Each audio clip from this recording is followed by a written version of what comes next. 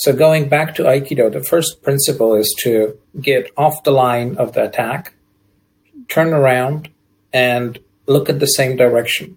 So the first element was to, during conversations, to really get to understand the other person that is speaking, like a neutral anthropologist who, when he's digging up stuff, he's not judging. In the sense, he's just curious. Oh, that's interesting. Oh, that's interesting. Oh, that's interesting. And not, oh, this is bad. I'm not going to, oh, this piece here that I found is bad. I'm not going to touch it. Everything was valuable.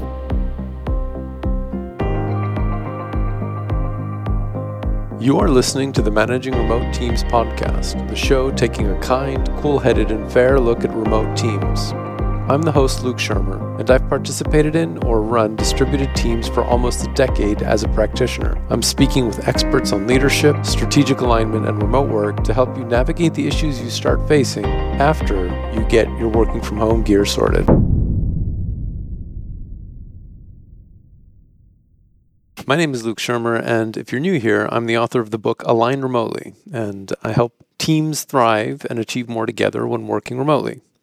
Find out more at alignremotely.com. In today's episode of the Managing Remote Teams podcast, we explore how the principles and the mindset in the Japanese martial art Aikido can be used to diffuse conflicts within an organization. This metaphor of using an attacker's strength against themselves while driving to an acceptable resolution scales well to all levels of a company. So while listening, you'll discover how to harness team conflict and convert it into a productive, creative tension, how honesty about your needs can actually be a major source of strength in a team conflict, and also why your biggest challenge is creating trust despite opposing interests. And let's get on with the show. So, Przemek Gawronski, welcome to the podcast.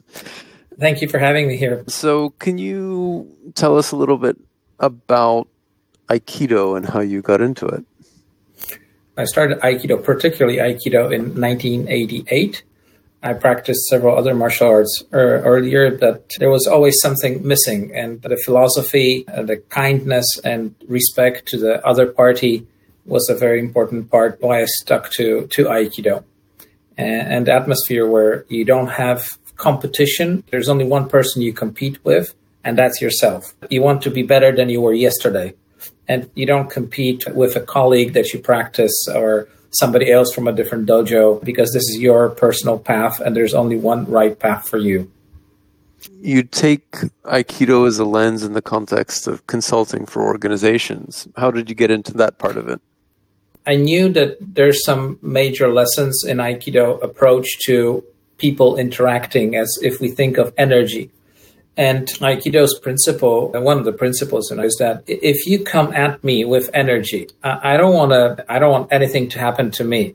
But ideally, I will disarm you without anything, making sure that nothing also happens to you.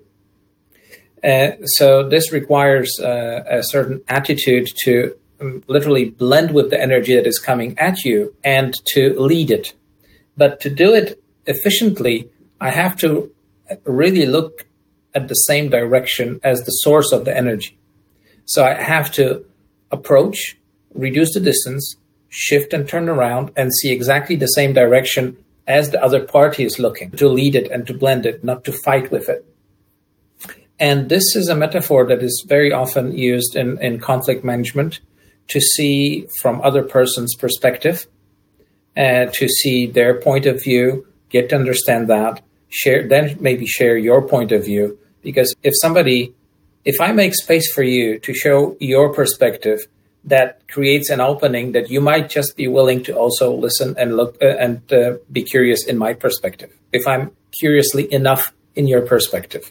Aikido teaches you to blend with the energy, but to do that, you have to look at the situation from the point of view of the attacker. We call him the uke, but literally is the person that brings an attack so I can practice with it.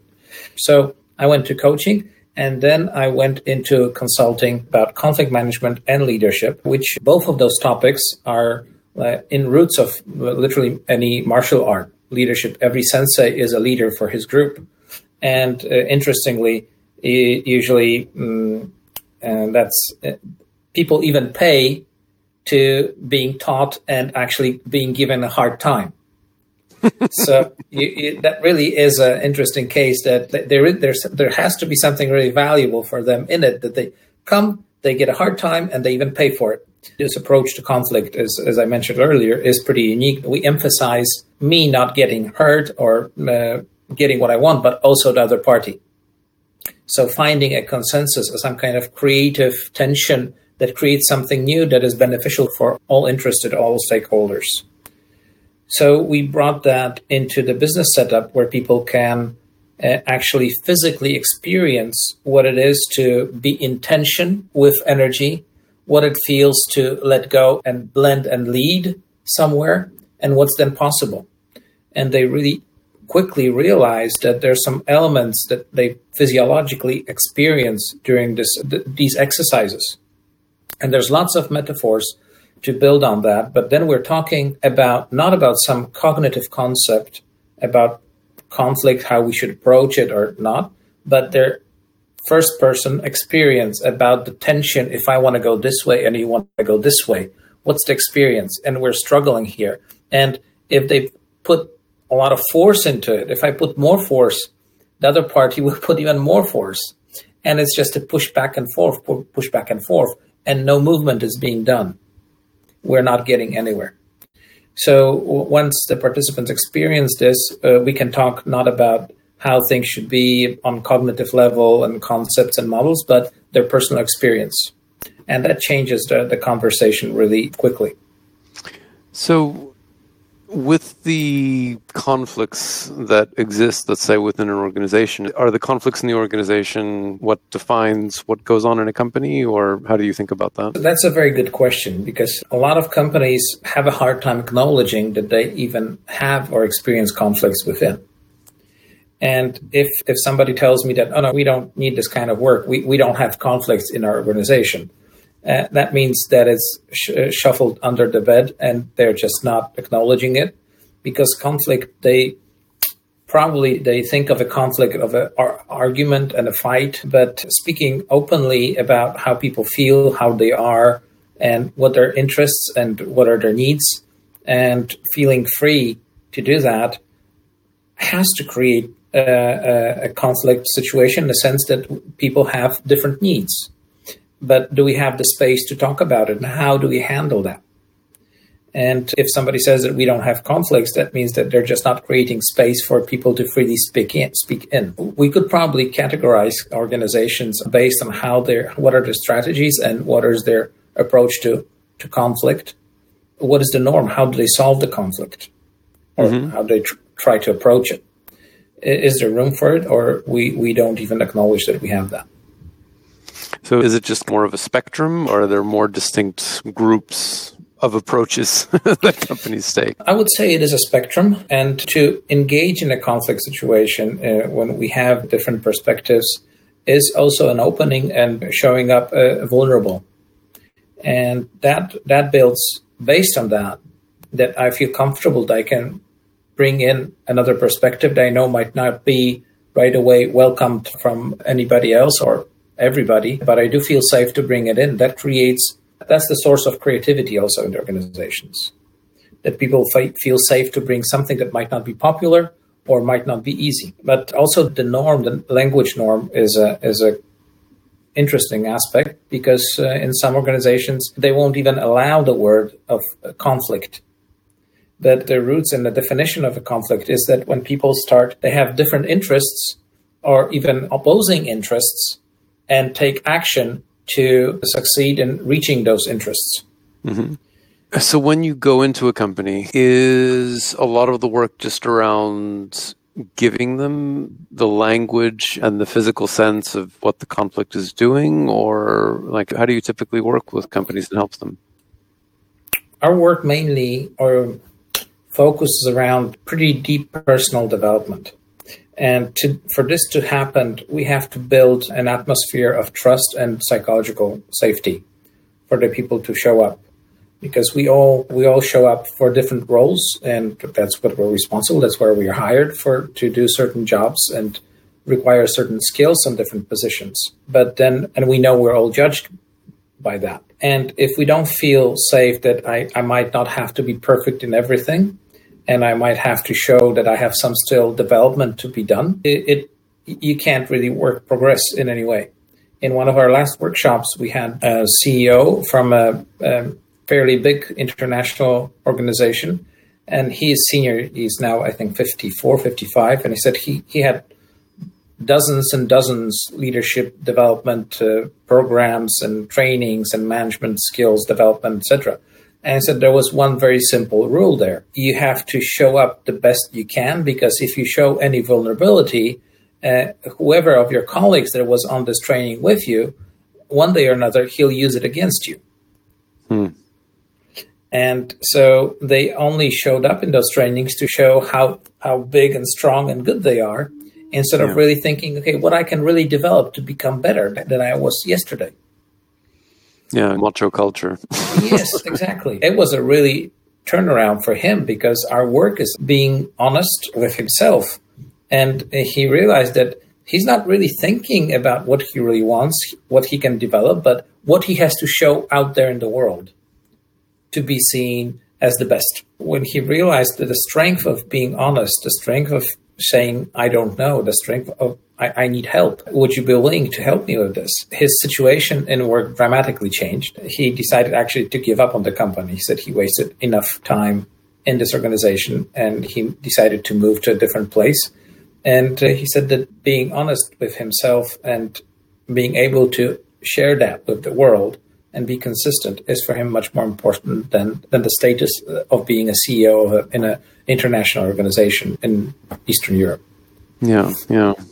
Interesting. Just to add to that, to create this kind of space that people are willing to ask themselves questions that sometimes they would not even ask themselves, is probably the key element. So creating this kind of unconditional acceptance, and for people to risk and say, okay, yeah, I might benefit if I every once in a while have the courage to say I need help or I need some support. What's the difference in how middle management and senior management see conflict within a company? So, for instance, middle management is usually, I think that they have one of the toughest jobs in an organization, because one side, they're in the pressure between the top management and then the people there that are below. And with whoever they're talking, they're always perceived as the representative of the other party. So they're the man in the middle, and they really do have a challenging situation, because the frontline workers, whatever the org chart is, when they talk to their manager, they think that very often that the manager represents the managing board or something, or top management. When the middle manager talks to anybody that is above them, to their superior, they represent the frontliners. So they're always caught in between. So that's a tough one. And then top management, they usually report maybe to the stakeholders or something, but they don't have anybody directly above them. So it's a different conversation. I don't want to make it too simplistic. That's useful, actually. In my consulting work, I usually work with the senior leadership team or the managing board or the top executives. And so that's why I know that they perceive the middle management as the representative of the population of the company. Can you describe a particular case of how taking your approach, like an Aikido approach, and how it helped a particular company? We had a company, one of top players of IT company on the market, and they were acquiring two other companies, and they were somewhat smaller, but in total was over 2,000 people.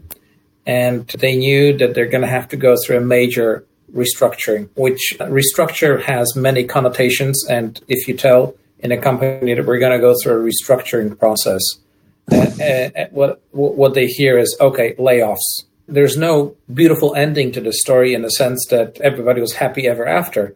But the process that we used was to engage everybody in this and make it as clear and as possible that, yes, the company will go through a restructuring process. Yes, the layoffs will be happening, but we created space where people can openly talk about it and share their frustration, their fear, and work out the process. What will be the best for the company? Mm-hmm. And it turned out that, for instance, we had 3 different marketing directors, and they knew that after 1 year, because the whole process was that after designed by one of the Big Four consulting companies, when they got invited, we already worked with the company, with their leadership team. And the CEO said, okay, you're going to help us restructure, but you have to work with these guys. And it was us. So that's where we coined the term that the Big Four companies come and change the chart, and we come in and change the heart. Okay. So because they worked 99%, their work was above the waterline. What should be the new structure? What should be the numbers, the department, the silos, etc. And we were leading people through this process. Because just a side note, what very often happens is that in a big change initiative like this, very often the managing board goes through the whole changing process from grief, denial to gradual acceptance, and finally being on board to go forward. And it takes time. And then they announce it to the company that this is how things are going to be now happening. And they hope that all the several hundred or thousands of people, they're just going to go through this process overnight like this. It doesn't work this way. Yeah. They have to be given space. Going back to this example, yes, within the year, 800 people did leave the company. Nobody sued the company. Everybody knew what's really happening, took their time. And this example of those 3 marketing directors, they worked out how to later select the best person to continue to work as the marketing director. They all were invited into the conversation how this process should look like. Nobody told them that it's going to be like this. They said, okay, you have to make a decision. How do you think this should be done the best for the company? So they actually, what they came up is they said that eventually maybe none of us will be the one, because maybe somebody from outside should be invited, new skill set, etc.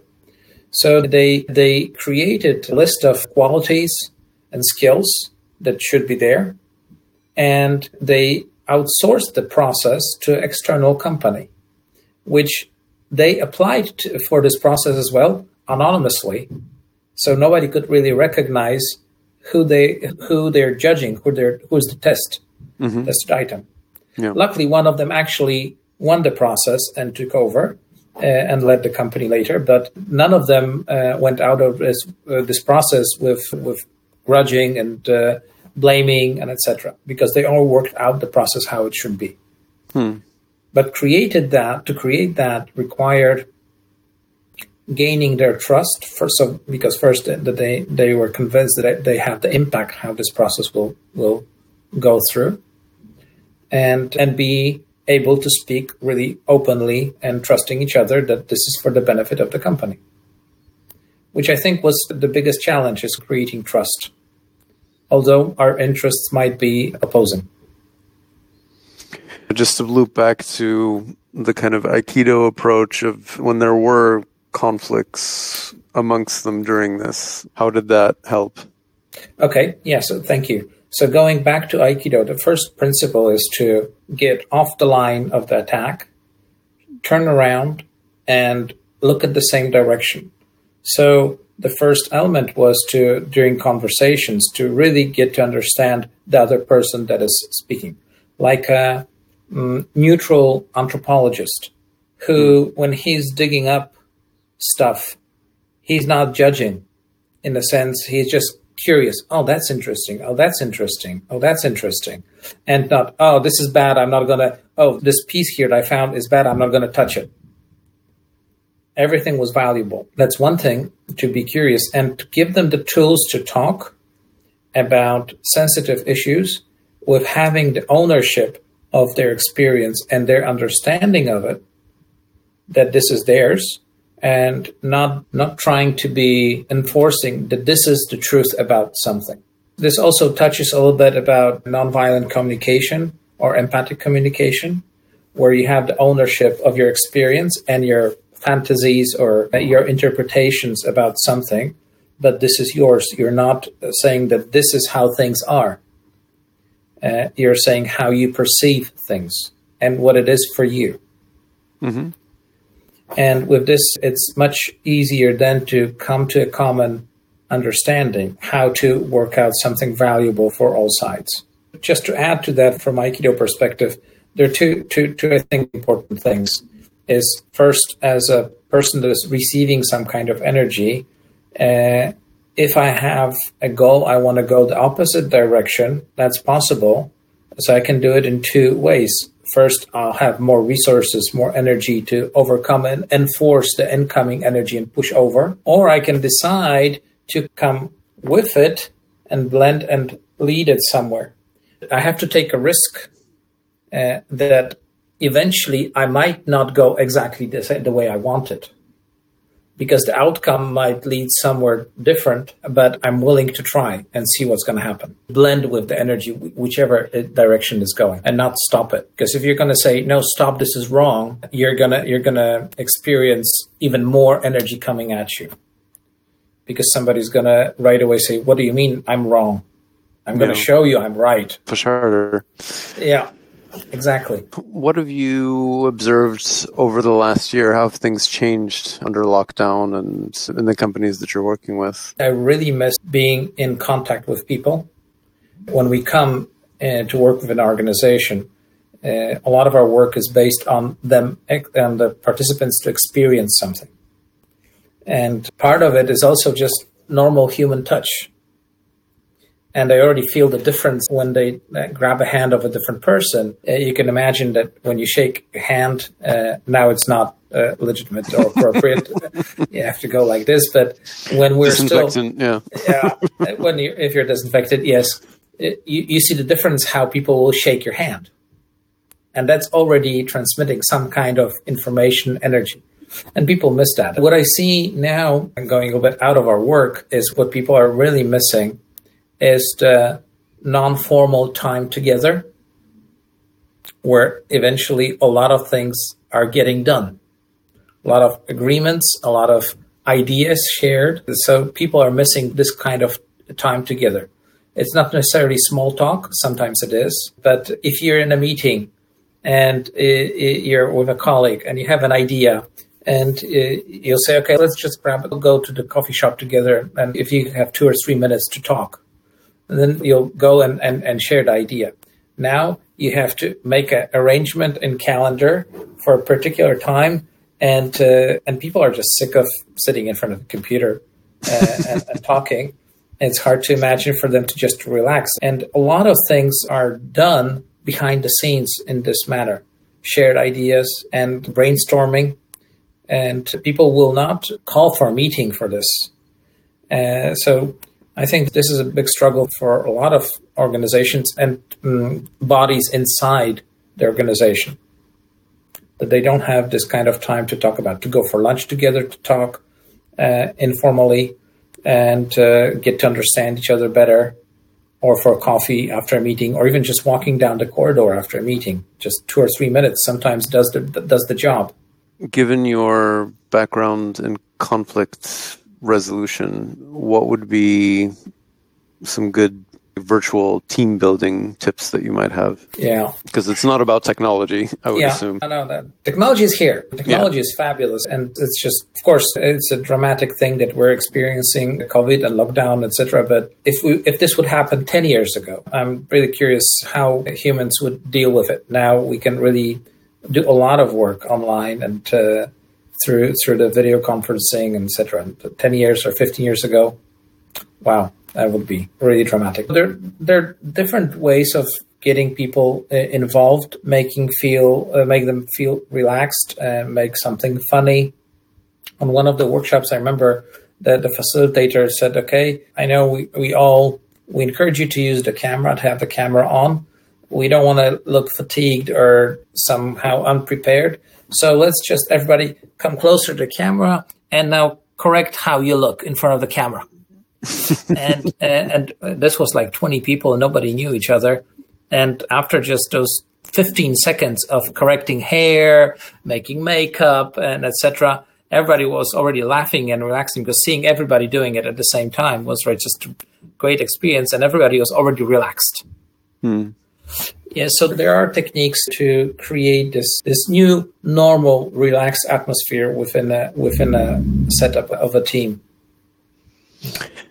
What about teams that are experiencing conflicts now under remote conditions? Are there any particular things that you think would be helpful, or tips, or anything like that? There's this whole theory, what we call the pinch theory, and if we don't respond to pinches in an open and curious way, we will eventually experience crunches, and from crunches there's no easy way out.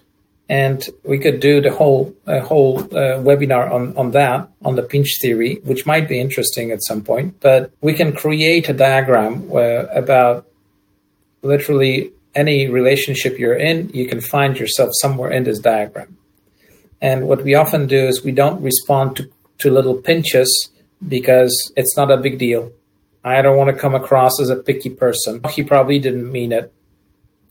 And we're all masters in holding ourselves back when something is a bit uncomfortable for us. The thing is that the other person sometimes doesn't even realize that it's creating a pinch after pinch. But with each next pinch, the weight on the scale is slightly more until it tips over. Then we have a crunch. But then we have a whole baggage of BS behind us that is connected to this other person. And then it's very difficult. And usually it requires a third party to participate, to mediate, or to lead a conversation between two people. Because if your blood pressure goes above 120, the blood that is pumped into your head is not really going to your cortex, which is responsive for logical thinking. It's going to your amygdala. Fight, flight, or freeze. We stop really rational thinking. Of course, nobody is aware of that. We all think that even in the most tense moment, we are very rational and logical. I'm sorry to bring it to people. That's not true. If people are in a conflict and one of them is not really skilled in leading a conflict to a transformative or a creative solution, it's really good to just ask somebody to facilitate a conversation and agree on the rules of the conversation. And it's with virtual teams, it might be easier, it might be more difficult, depends on the particular team or particular case. But we usually don't do that because we feel, first of all, usually feel that if we ask somebody for help, that means I'm incompetent. And that is not true. If I'm of one of the sides in the conflict and I have interests, it's really natural that it's very difficult to easily and freely see the other person's approach or needs, unless I'm a skilled person in this kind of dialogue. So it's really good to just ask somebody for help. Listen, can you spend with us 15, 20, 30 minutes, whatever, and lead our conversation so we can really connect better and share our points of view. And I know that if the stakes get high enough, I also get emotional, and it's just cheating myself saying that I'm above that. I can be calm as a stone always. Now, that's not true. If somebody believes that, he really is cheating himself.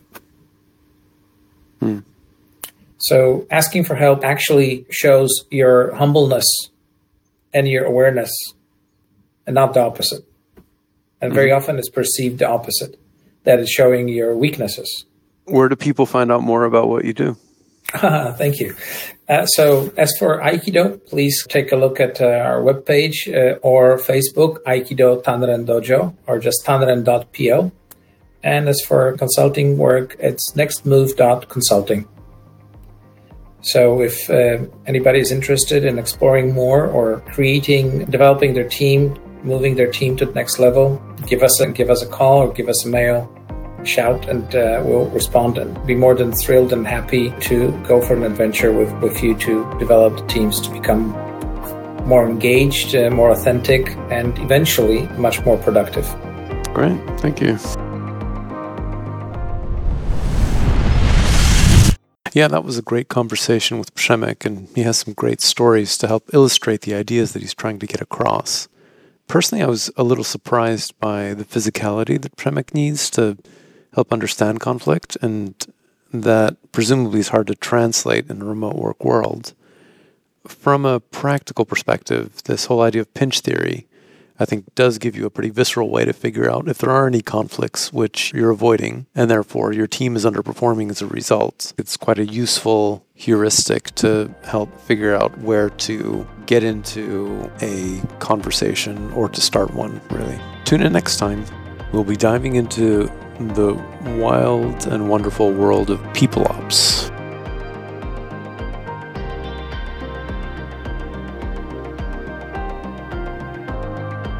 Thanks for listening to this episode of the Managing Remote Teams podcast. If you enjoyed the show, please leave a review wherever it is that you listen to your podcasts, and reach out to us on Twitter or LinkedIn with any feedback or thoughts that you have for a future show.